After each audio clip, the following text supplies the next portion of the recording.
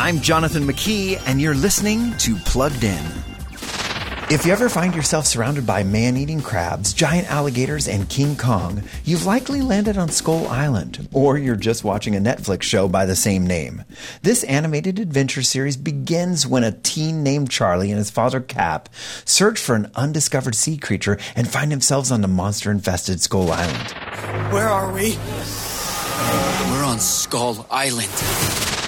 While this animated series employs occasional profanity, it avoids most other crudities common in these adult-aimed cartoons. The biggest content concern in Skull Island is violence. Characters fight with guns, spears, and fists, often walking away with bloody gashes. Overall, Skull Island mainly focuses on adventure, with a smattering of sweet messages about family.